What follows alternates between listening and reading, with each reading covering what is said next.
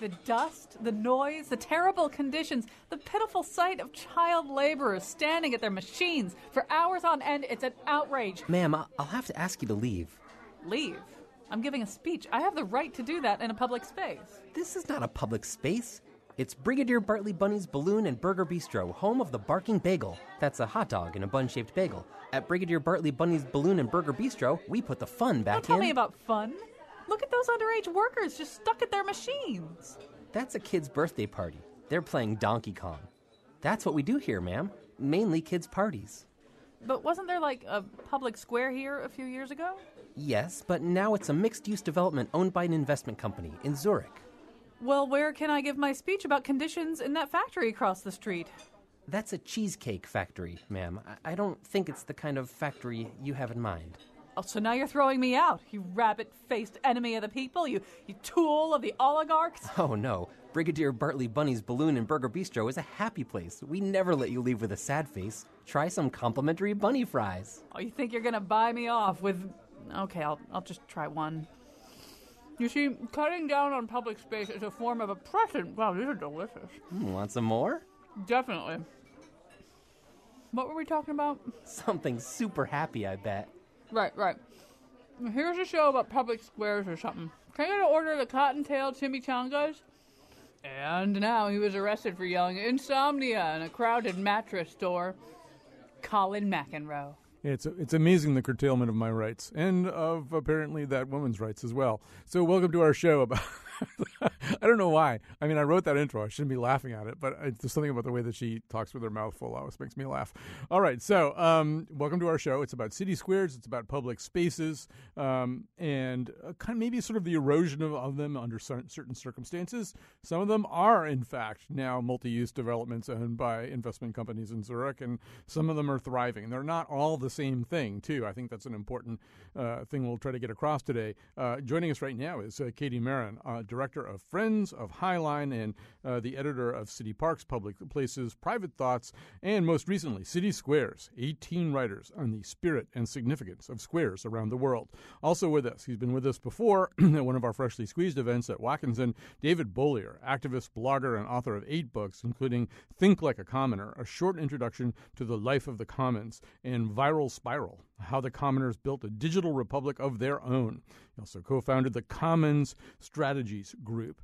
Katie Marin, I'm going to begin with you, joining us from the studios of NPR in New York. This is a fascinating book. It's also a very beautiful book. It's full of wonderful pictures.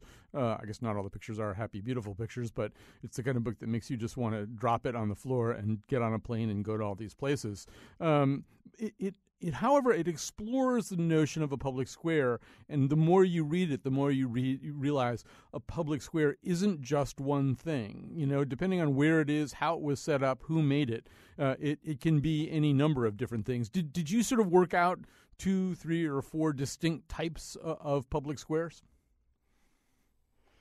That's a very interesting question. I came to this idea because there were so many protests going on in the last 5 years, and at the same time I was in Italy, in Rome, when squares were very peaceful and beautiful. And I realized the difference right there. Generally, several of the writers, in fact, talk about this. The square is not about the architecture. It's not... It is about open space. It is about attractive space, if possible. It is about central location. But what it's really about is people. And when you talk about different squares, it's generally how people have used them over time. It is how people use centuries. Yeah, it is how people use them. But I mean, just to stay in Rome for a second, the Piazza San Pietro. I can't even say it. The Piazza San Pietro is public in one sense, but it's not a public square in the sense that some of the other squares in Rome would be public squares. Right? It has a very specific function. It's hard up against a basilica and an apostolic palace. It's a public square, and yet it has a function that's more private. Fair or unfair? Could you tell me more about that square? Because that's one I don't really know. Oh, well, the Piazza San Pietro is right there in the Vatican City. Is that St. Peter's? Yes, is that what you mean? St. Peter's Square. Yeah, exactly. So okay. there it is. Yes, that's right. It is a private square. And in fact, there's a photograph in the book, which I find charming. I wanted to end with great, charming photographs. And it's about people dancing in St. Peter's. And I would say, yes, it's a private square, but the public pours in. The public pours in to go into St. Peter's. The public pours in to hear the Pope. The public pours in. So maybe it's a hybrid, but I would say it's more for the people. In some cases, squares are set up not necessarily for people to flow in and out as they please and doing as they please, but for whoever is calling the tune to put on whatever kind of parade, pageantry, or dedication they want. I mean, Red Square comes to mind, the piece that you got in the book for Red Square. I mean, it at least it wasn't always intended for anybody to use any way they want. That's right. And it's interesting. Certain squares grew up for a long time, and a long time ago, and they grew up organically, and they become rather chaotic spaces and very populated spaces then and now. These other squares, such as Red Square, such as Tiananmen Square, huge squares, are imposed on the people by the governments. As someone said, George Packer in the book, great powers make great squares. And I agree with you totally. They are not there for daily public use, and they're generally not used in daily fare. So, in fact, yeah, go ahead. Sorry, there's a very interesting comparison between Red Square and Grand Market Square, both huge public squares, and how they are so different, even though they were both communist cultures. So I want to get David Bowler into the conversation. So City Square, Public Square, that's maybe a little bit different from the idea of the Commons. I mean, they overlap quite a bit, but I do picture the Commons as at least being intended for all kinds of use. And David, maybe I'm romanticizing this a little bit, but I picture a semi-agrarian past where the Commons, I could maybe even bring my own little flock of sheep in there to graze on the Commons, and maybe there, next to me there'd be a busker entertaining people, and then around the way some other group of people doing something else. First of all, has it typically ever been that way? Well, a commons is not just a space or a plot of land. It's really a socially managed resource in which there's some community that, governs it, has rules, and enforces those rules. So it's kind of a social system. And some of the squares you cited really are state-mandated squares that the state controls it. A commons is one that the people really control and own from the bottom up. And you are seeing a lot of hybrid public squares like Zuccotti Park in New York City, where the protests of Occupy were. That was a so-called privately owned public space because the developer nearby had gotten the right to build higher and violate certain zoning rules if he provided a public space. So it was nominally public, but it was privately owned. Yeah, and I feel that there are spaces, David, that are nominally that are publicly owned, but nominally are kind of private in a way, or at least encroachingly private. I think even of I'm going to mention something that people really love, which is Union Square in San Francisco. I mean, obviously that's essentially a public square, a public park, but it feels like a servant of commerce. It's surrounded, by big corporate office buildings and expensive shopping districts. To me, it feels less like a place where I can stand on a box and give a speech, and more like a place where I can take a break from my shopping. It's precisely. You might even, in our digital era, you might consider it kind of a corporate Facebook platform where the corporate interests there simply want the window dressing of the social milieu, but they don't want the real authenticity of a commons where people can stand on a soapbox or have their own vernacular rules and interests.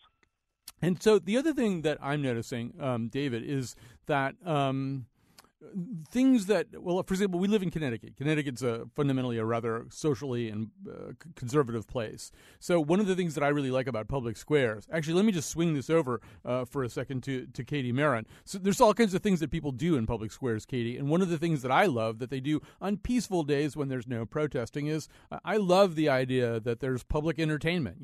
There is somebody on stilts juggling torches, and there's somebody playing a violin and they've got cats out there, and you can throw money in, and I mean, it does seem like one of the beautiful functions of a public square properly used is that we all gather and laugh at the same things and clap for the same things. I don't know how much of that you found, Katie, in going through all these essays. I smiled as you talked about that because it paints such a beautiful picture, and it's so totally true. Squares, the most clear, but sounds very simple, but it really isn't, principle that came out of this is that squares are all about people, and people need to be together. That is just human nature, and that's been human nature forever. I think one square that is like the New England squares we're talking about is Jama El Fna, which is in Marrakesh. And every single day now, for hundreds of years, there is what David Adjaye calls a dance of activity over the day. And it starts in the morning with juice vendors, people coming in with selling food and household goods. Then other sorts of merchants float in and out. Then in the afternoon, there are snake charmers, fortune tellers, all sorts of kinds of entertainers to attract tourists. And then in the evening, it becomes, again, very native in the sense of dancers and musicians for the people who live there, and storytellers who have been telling the same sort of stories for centuries, so keeping the tradition of history. And, you know, Katie Maron, one of the things that I thought about reading some of these essays, too, is the trends that have gone on, particularly in American public life. So if you go to the 19th century, you know, squares like this are really important. People do need to gather. They get together. They find each other that way. They exchange information that way. And then as the 20th century drags along, especially the post-World War II era, people have this kind of dream, really, of kind of getting away from cities, having their own little castles with an acre of land or a half acre of land, you know, this place where they can go and pursue loneliness and not have to see anybody. And it's kind of mirrored a little bit in hotels, too. Hotels used to have really crappy rooms and really beautiful common areas because the notion was you didn't stay in your room that much. You went down to the common area and talked to other travelers, other people who, you know, were meeting at the same crossroads that you were at. But so in the latter part of the 20th century, it seemed as though we retreated from all of those kinds of common experiences. And it now seems as though certainly the millennial generation, to a certain degree, I mean, we don't want to overstate it, but Katie, it seems like they're gravitating back towards cities, and that probably means getting out of your little apartment and into one of these public spaces. I have so many thoughts on that one. I think first, very importantly, you could compare parks and squares. And in cities, parks are retreats. They're a place to do just what you say. Go off and be alone. Think. Appreciate nature. Squares are where you pile in to be in the midst of things. The millennials are interesting because, unlike people of my age, they didn't have the kind of freedom that we did because the world isn't as safe as it used to be. So they have, in a way, created their own virtual squares through the internet, through social media. I learned through this that people, again, my age, who are not digital natives, they didn't grow up with digital world right around them, they tend to operate on their own when they're dealing with their devices, whereas kids tend to huddle around them. And in that sense, they're forming, again, another square. So, and so that's the distinction, maybe, Katie, in New York between Central Park, a place where you could probably go a little, find a little shady spot by yourself or read a book, do whatever it is you want to do, and Washington Square Park, which has the name Square right in it. It's confined, it's geometric, you're kind of pushed together. There are street performers, there are people doing all kinds of other things, and you don't get away from one another. I totally agree with that. To me, Washington Square Park is both. It is a hybrid, and there are those examples around the world. So Washington Square Park is a great one. So, David, I mean, obviously, we love the idea of a public square or a public space as a place where you can do what you want. But let's just stay with actually publicly owned spaces for a while. Not all of them function the same way. For example, here in Hartford, I think you still have to get a permit if you want to be a busker in a public park, you know, if you want to entertain people with, you know, juggling or magic tricks or playing your violin. The last I knew, you had to get a permit to do that in some place that's kind of just basically owned by the taxpayers. I don't know how uncommon that is, but my suspicion is that, you know, I mean, cities sometimes have an interest in controlling behavior. Well, that's absolutely true, especially in this post 9/11 era when the public authorities want to maintain a tight grip. I mean, I think the Occupy movement was maybe the first case where we had serious controls over how public gatherings could occur because there was such concern about violence and the rest, even though they were quite peaceful protests. And, so we are seeing the tightening of controls and the so-called free speech zones where they're trying to sequester people into where they may make a statement, in a place that's often way far away from where the candidates or the object of the protest is quite a distance away. So I think this is a concern because the people ought to own these squares with the most minimal necessary state interventions. Okay, David, let's just stay with this for a second. So the people absolutely ought to own taxpayer, government-owned squares. They don't always have perhaps the kind of free access they could or should, not just for protests, but just for anything, just for doing stuff.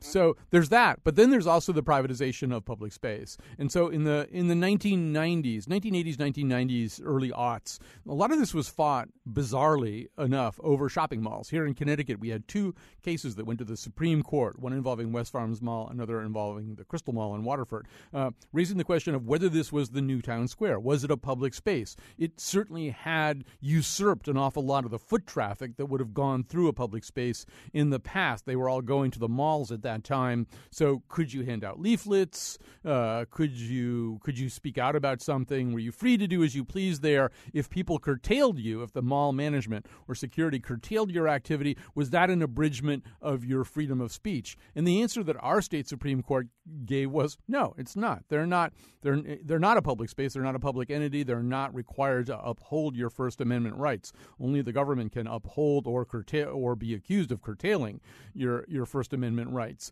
So we fought this out on malls, and I feel like people don't like to go to malls anymore anyway. So it's moving out into other places. Like, I'm sure, David, you're seeing it with these mixed-use developments. Well, you've seen it all over. I mean, really, you're seeing corporate challenges to the state for sovereignty itself. I mean, that's what the trade treaties are all about. And so it's no surprise that we see it in all these other different areas. I mean, I think we're seeing it as well in digital spaces where should the government or should corporations or should the people have control over their own data and their privacy rights? Snowden showed the abuses of that. The tech world is pushing back, and then citizens are saying we're going to take things into our own hand with our own bottom-up encryption. So I think there really is a political contest over control of spaces, whether they're virtual, physical, or otherwise. Yeah, and we'll get to maybe a little bit more to the cyber city squares or the cyber commons towards the end of the show, David. But, even now, okay, for example, near where I'm sitting, in West Hartford Center, there was essentially a transfer of public land into private hands. There's a development called Blueback Square. It has a square. It has square in its name. There is a square. But as far as I can tell, it's privately held. I think this is not unusual. It has the town library abutting it. It has the town hall near it. But I believe actually that sort of open public space there. I could be wrong about this, but from what I can tell anyway, it's privately controlled. Now, downtown in Hartford, we had this development called Adrian's Landing, which is completely publicly owned and publicly managed. It's a place where, ideally it would become kind of a common space. Recently, Donald Trump had a rally there. He rented the convention hall, and there were protests outside. People were allowed to assemble there and protest, and there were counter-protests from Trump people. But I was sort of even thinking, I was inside the hall where Trump was speaking, and he'd rented the convention hall space, but it's taxpayer-owned and taxpayer-managed, but it now had become private space, right? If he didn't want somebody there, if he wanted a protester thrown out, he could have his security people walk that person out the door. So what's your take on that? Is that okay for somebody to privately rent public space and then control it that way? Well, I think, of course it is. It's just kind of an anomaly for someone who aspires to represent the public to then declare it a proprietary private space, as he was trying to do. And that kind of incident really, I think, illustrates this blurring that's going on and the attempts to privatize public spaces and deny its legitimacy. And I think this is really kind of a worrisome development because any healthy democracy needs these open spaces in which anyone can participate, serendipity can happen, and they're not controlled top-down in some either corporate or authoritarian way. Katie Marin, we're going to get to the protest aspect of this in the next segment, but, one of the things I think that's one of the kind of ironies of a public square, a city square, or any kind of public space, but I think especially a city square is, I think in the minds of most people, it's just there, right? It's always been there. It's been there for 300, 400, 500 years, depending on where you are. It's always been there. It'll always be there. Maybe it changes. It mutates a little bit depending on who's in power, who's out of power, who wants to use it in certain ways, what kind of movements there are, but it's always there. And I wondered, going through these essays and thinking about city squares, it does seem to me that as people come back to the cities, maybe they're realizing, well, you really have to take care of this. In one way or another, city squares need us to watch over them. That the assumption that somebody else is going to take care of it might be a failed or a flawed assumption. Yes, I think that's true because they aren't privately owned. Generally, they're owned by the government. So in that sense, the government takes it over. I think where you get into private people taking over a public space or are working on it is something more like the High Line, which is a public park. And we follow all of the rules of public parks in New York. However, 99% of the money that is raised to pay for the operation of the High Line is raised privately. It doesn't come to us from the city. So that, and Central Park is another example because they have Central Park Conservancy. And this Conservancy raises huge amounts of money each year to keep Central Park looking attractive and inviting for people and safe. One thing, I guess, if I can just now, talk about Taksim Square because I found that one fascinating. As you know, there was a big protest there. And the reason the protest began, it became much bigger. The reason it began is because Erdogan wanted to take the park that is within the square and within that park take up a lot of the space and make a shopping mall. And the people revolted. And that is what caused that huge eruption and huge protest that then built with people, against the entire government. That's in Istanbul for people who couldn't place it right away. And it's one of the essays in this book, City Squares, 18 writers on the spirit and significance of squares around the world. It's got 93 photographs. It's got essays by a lot of your favorite writers, people like Adam Gopnik writing about Place des Vosges, and Zadie Smith writing about the squares of Rome and Venice, and Michael Kimmelman, the architecture critic, writing an introduction. We're going to take a little break. We're going to come back. We're going to talk very specifically about how squares become, at certain times, the white-hot centers of protest. Public square, serving justice in open air. Public square.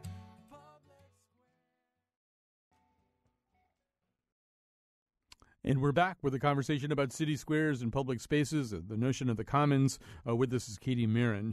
Her new book. She's the compiler of City Squares, 18 writers on the spirit and significance of squares around the world. David Bollier is with us, activist, blogger, and author of 8 books, including Think Like a Commoner, a short introduction to the life of the commons. Also the co-founder of the Commons Strategies Group.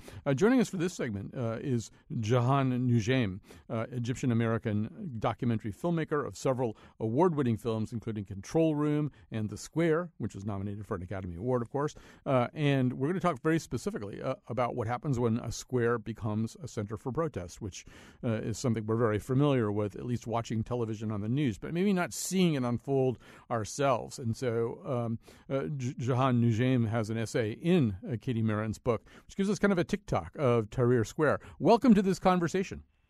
Thank you. Thank you for having me. It's been an honor to write for this book and an honor to be here.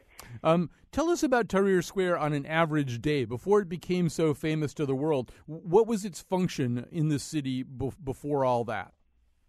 It was a traffic roundabout and a place where you'd get stuck oftentimes for hours because it's It's very much in the center of the city, where you have one of the largest government buildings on one side of it, where if you had to have your passport renewed or any kind of government paperwork done, that was in a huge building on one side of the square, the American University on another side of the square, a bridge leading to the rest of town on the other, and the Egyptian Museum on another side, the secret sort of state security on another side. So it held a very, very, very important place in terms of being able to get to different parts of the city and to get things done. But as I always knew it as a traffic roundabout. Now, that's not to say that it doesn't have a history. It had a very important history of protest. But I'm saying since I grew up and being me living in Egypt, I lived about 10 minutes away from the square. It was mostly a traffic roundabout. Yeah, so it sounds like it wasn't a place where you were going to have a little picnic lunch or see a street performer or throw a frisbee.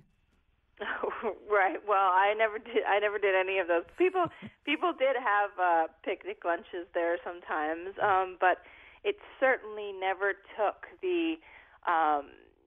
on what happened in 2011, where people overtook the square and stayed there. It had been the site of protest, but what made January 2011 and the revolution in Egypt different is that people normally would have used the square for protest, many would have been arrested by police or gone home, and people never came back. But what happened in January was that people came back and they stayed and they refused to leave, and they gained control over the square to the point where the police were outnumbered.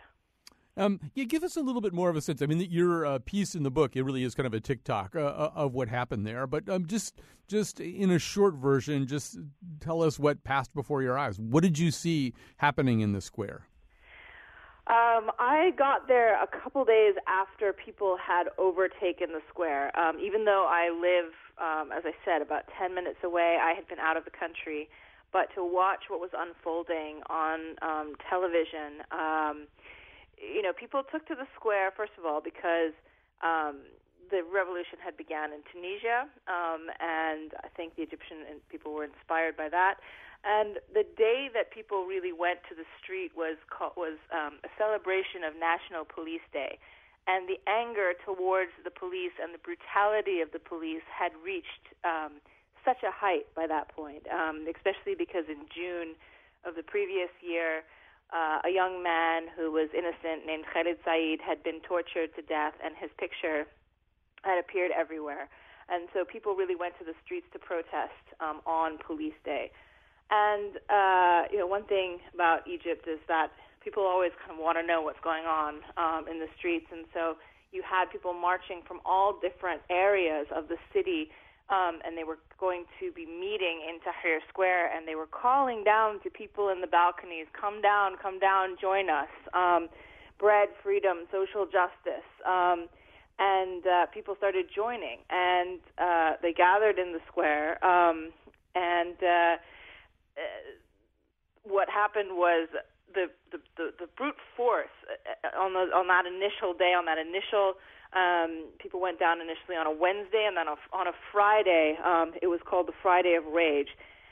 And the brute force against people, where many were killed, caused outrage. And the use of tear gas, many went down to see what was going on, would never have ordinarily joined that protest, but ended up getting tear gassed, ended up getting attacked.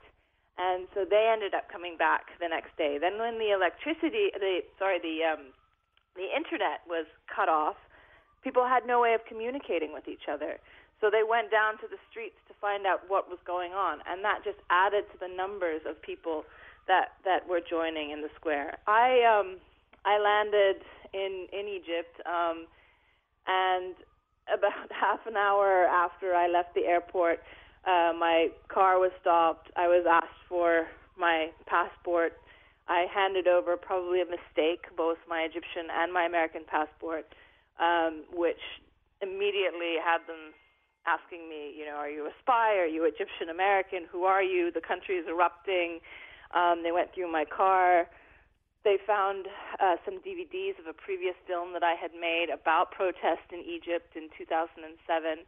I was taken in, questioned. I tried to destroy the evidence in a bathroom. I outlined this in the book, and the janitor came in holding up the pieces of glass as I was being interrogated of the pieces of the DVD, and the interrogators just looked at me and said, tell us what's going on.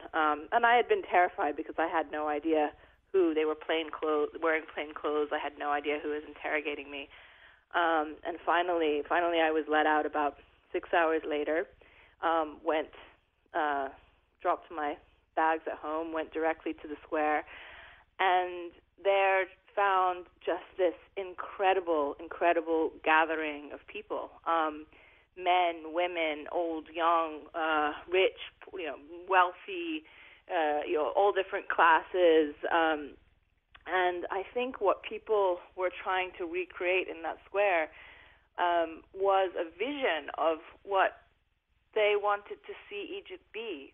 You talk to many people who felt like this is our chance to show what we want Egypt to become. Ahmed, who became one of the main characters in our film The Square, said, I felt the responsibility of a president being there, that the way that I held myself, the way that I talked to people was so important. And I think that that's what these squares across the world, these public spaces, have been able to do, is that they're a reflection of what's happening in the country, but they're also a place where people can show their dreams and vision. And that's what's incredible about what Katie's been able to do in terms of bringing these squares from different places in the world, is you get to see how that has manifested itself in different squares around the world. One point that you make in your essay is that Tahrir Square has been this over the years in 1919 and 1946, 51, 67, 72, 77, 2008, over and over again. It's where people come to demonstrate their excitement and their passion and their outrage about something. Having watched all that unfold, if I were the new government there, I'd be thinking, things don't happen because there's a square, but what can I do with the square so people don't use it against me? Has any attempt been made to alter Tahrir Square so that it's less available that way?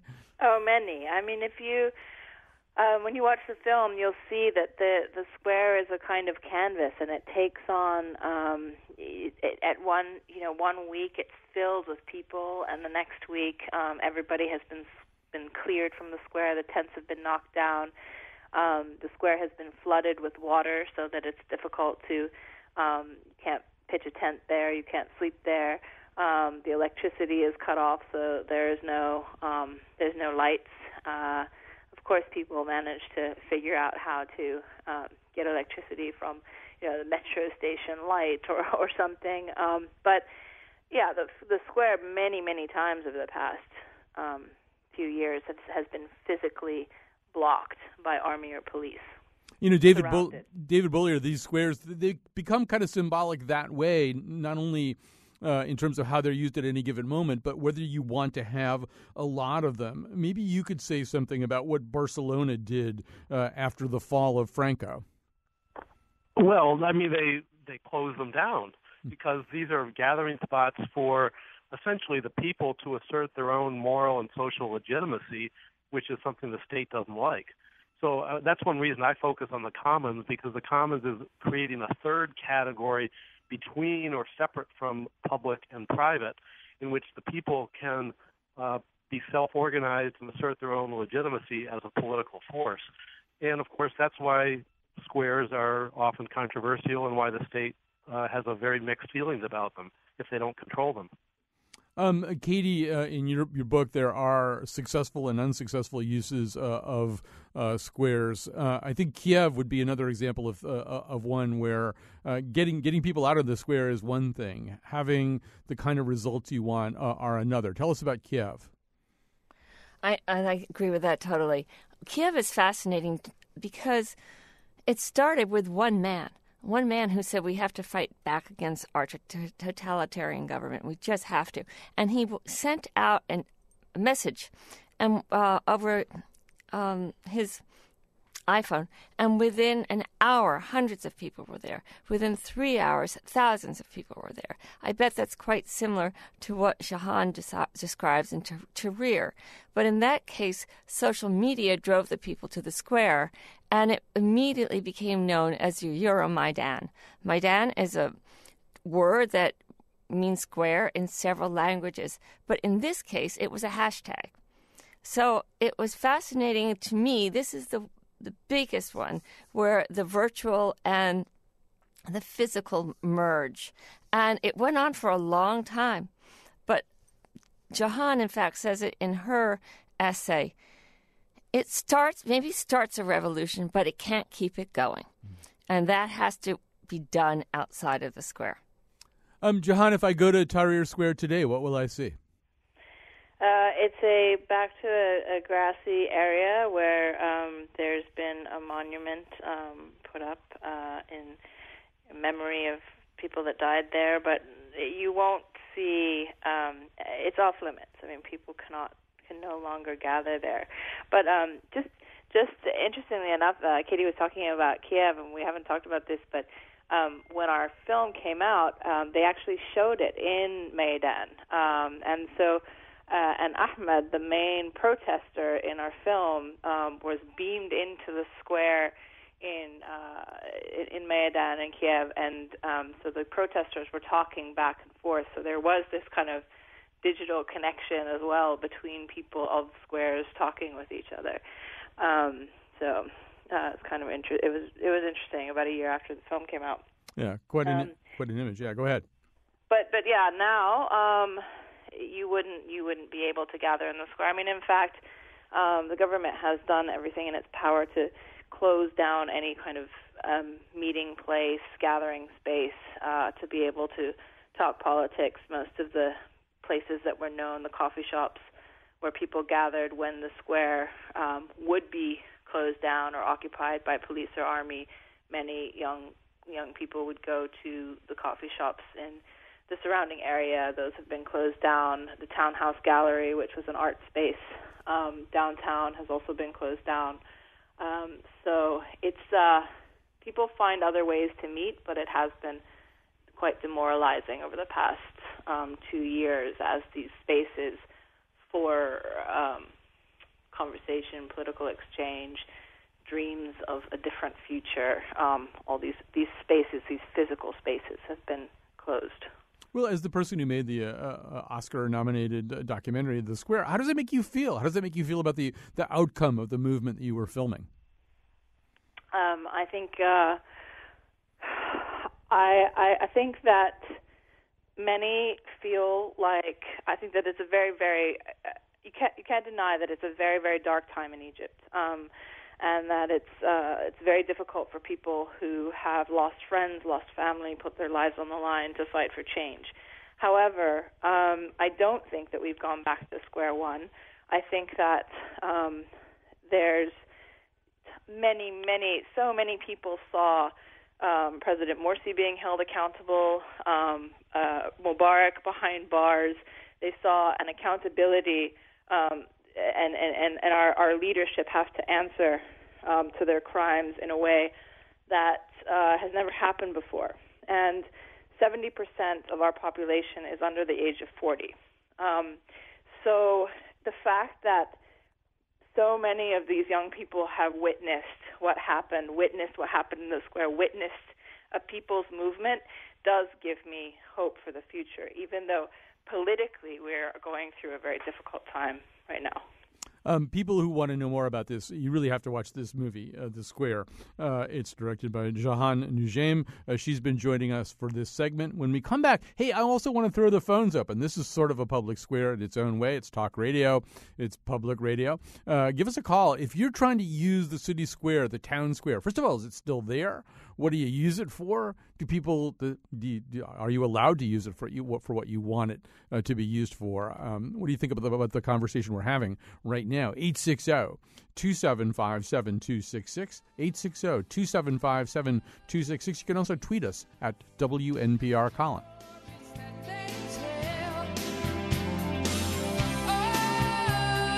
City streets, they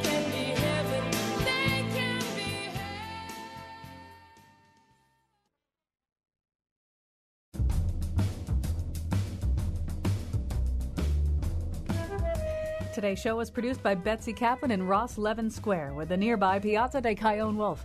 Our intern is Stephanie Reef. Greg Hill appeared in the intro and tweets for us at WNPR Colin. The part of Bill Curry was played by Horace Bushnell. For show pages, articles, and videos of the Here and Now staff making speeches in Hyde Park, go to our website, wnpr.org/Colin. On tomorrow's show, The Nose drinks lemonade with Beyonce. And now, back to Colin. She won't really be with us tomorrow, but we'll be done in our New Haven studios with kind of a New Haven flavored nose, and we are going to talk about Lemonade by Beyonce. It's something you might want to catch up with a little bit if you want to get ready for tomorrow's show, but even if you don't know anything about this so-called visual album that was released by Beyonce under kind of... the release of it is an art and a story all by itself. Anyway, we'll explain it all to you. You won't be in terra incognita tomorrow. So join us. We'll be in our New Haven studios. Right now we're talking about public spaces with Katie Marin. Her book is City Squares, 18 Writers on the Spirit and Significance of Squares Around the World. David Bollier, an activist, blogger, and author of 8 books, including Think Like a Commoner, A Short Introduction to the Life of the Commons, and Viral Spiral, How the Commoners Built a Digital Republic of Their Own. He's also the co-founder of the Commons Strategies Group. So I want to talk to both of you about the notion that there is a cyber square, that there's a city square or something like it out in cyberspace. But maybe before we do that, let me just go off that script a little bit, Katie, and say, as I was thinking about this show today, one thing that I was realizing is that to a certain degree, although we may be physically present in city squares, we increasingly de-physicalize ourselves. I mean, when I'm in city squares or any kind of so-called third space, the place that isn't your work and it's not your home, maybe it's a coffee shop, maybe it's something else, I'm surrounded by people with earbuds. Sometimes I'm one of those people. I'm surrounded by people looking at laptops or phones or tablets instead of looking at each other. That some of these spaces during the Enlightenment were places where people gathered to, in fact, exchange ideas, meet one another, a little bit more conversational intercourse between people from different classes, and so ideas were exchanged. But I'm wondering about this. It seems... I mean, at exigent times, we're all physically present, but like on an average day, I don't know, are we paying attention to each other in these beautiful and interesting public spaces? I think what you're describing seems to be all over. And to me, you're right. Squares were created even back in the days of ancient Greece. That's when they started, and they started as marketplaces called agora. And it's where people could come and talk to each other and hash out whatever interaction they had face to face. And that's what it's always been for. And you're right. I agree with you. People are listening to their music or their books or whatever they're listening to and just either walking through the space or sitting in the space or whatever. And I don't know what we do about that. I have a hunch it's somehow changing a little bit, but I don't know. However, when Jillian writes about the virtual square, which is how we end the book, I found that concept fascinating, how grown-ups who did not grow up, as I mentioned earlier, with iPhones, tend to do it on their own. The younger people tend to do it together, and in that sense, they are face-to-face. So, David Bollier, let's talk about that. One response, as Katie says, to the idea that everybody in the physical space has got earbuds and eyes on a screen is to create something on the other side of that screen, a world in which people can exchange ideas, can bond together, and know one another in the way that we want them to know one another in public spaces. So how's that working out? Well, I mean, I think we can over-idealize the former public square that everybody used to go there, when in fact you had back alleys on the other side of the railroad tracks and speakeasies and so forth where people of like minds wanted to meet. So the same thing's going on in digital spaces. Some of them are wildly heterogeneous and you have all sorts of different people who check in, and others are far more specialized affinity groups. And I don't think that's necessarily bad. But certainly the physical spaces have a qualitatively different nature because your body is there, your senses are there, and you can't necessarily check out, or you at least have the option to connect with people. So, I'm quite comfortable with these different options we have, so long as we do have physical spaces to meet in our great cities, because that's an important element of any vital democratic culture. But it seems that the cyberspace faces some of the same issues. There will be people who want to control the cyber commons, and some of that control will have to be metaphorically hacked away at, David, in order to keep it available to the public. Well, no. The question is who's doing that controlling. Is the government going to intervene and make those choices? I don't think it should. I think that there's always the possibility of forking the code and going off and starting your own platform, and I think that's an appropriate one. Other platforms like Wikipedia have devised all sorts of elaborate governance rules for saying this is acceptable, this is not, this is an orderly place, we're not going to have trolls or vandals destroying the order that we've created, and that's legitimate. So, I think there's different governance schemes for different types of online forums and spaces. Katie Marin, I just want to end with an allusion to something that David said just a few minutes ago.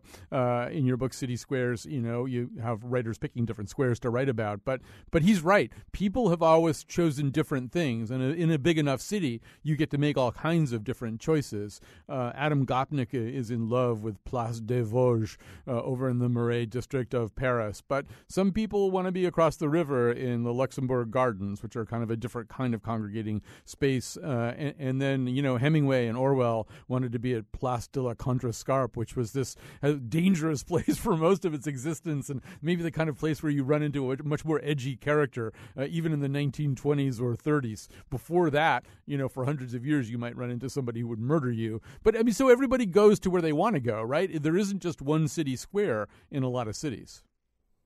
Totally right. And again, people can go to parks or they can go to squares. Interestingly, when I've been in parks and studying them, I've noticed less people with their earphones or less people on their phones. But one thing which I think really tells you how people need people is, for instance, after 9/11 here in New York City, Union Square, which wasn't much used, suddenly became a huge focal point.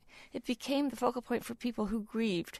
People came up with flowers, with candles, with photos, and they wanted to be with other people. And those other people were strangers, but they somehow felt a tie to be with them and needed to be with them. Same thing after some of the terrorist attacks in Paris. People flocked to the Place de la République to be together and, again, protest. So then there's certain times when people absolutely need to be together. It's a great point about Union Square. I mean, I was there in those days. And I mean, I think it was chosen partly because it was near enough to Ground Zero so that it was near, far enough away so that it was a little bit away from, the worst of the clouds, the worst of the smells, and it was just a place with the right character in exactly the right spot. I agree with you totally. Well, this has been a fascinating discussion. Thanks again to Katie Marin. Her book is City Squares, 18 writers on the spirit and significance of squares around the world. 93 photographs, essays from some of your favorite writers, and maybe some that you'll be discovering through these essays. It really is. It does make you just want to pack your bags and go to some of these places and see some of these squares that you've never seen before. Also, thanks so much to David Bollier. He is the co-founder of the Commons Strategies Group. His books include The Viral Spiral, How the Commoners Built a Digital Republic of Their Own. We also spoke to Jahan Noujaim. She is the director and filmmaker of The Square, nominated for an Academy Award. It's about Tahrir Square. I bet you can get it on Netflix or Amazon or something like that. And it's definitely worth watching. All right, thanks to Betsy Kaplan for doing the show. Thanks for Wolfie for being on the board. We'll be down in New Haven tomorrow for a regular episode of The Nose. All special thanks to Ross Levin, our intern, who took great notes and gave me a lot of help in understanding some of the essays in Katie's book.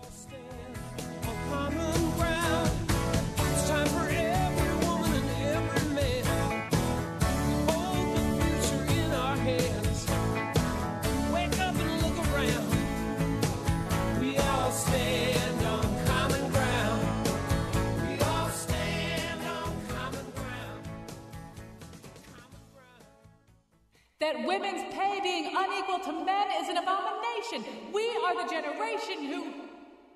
Is anybody out there? Can anybody hear me? This Grand Canyon public square sucks.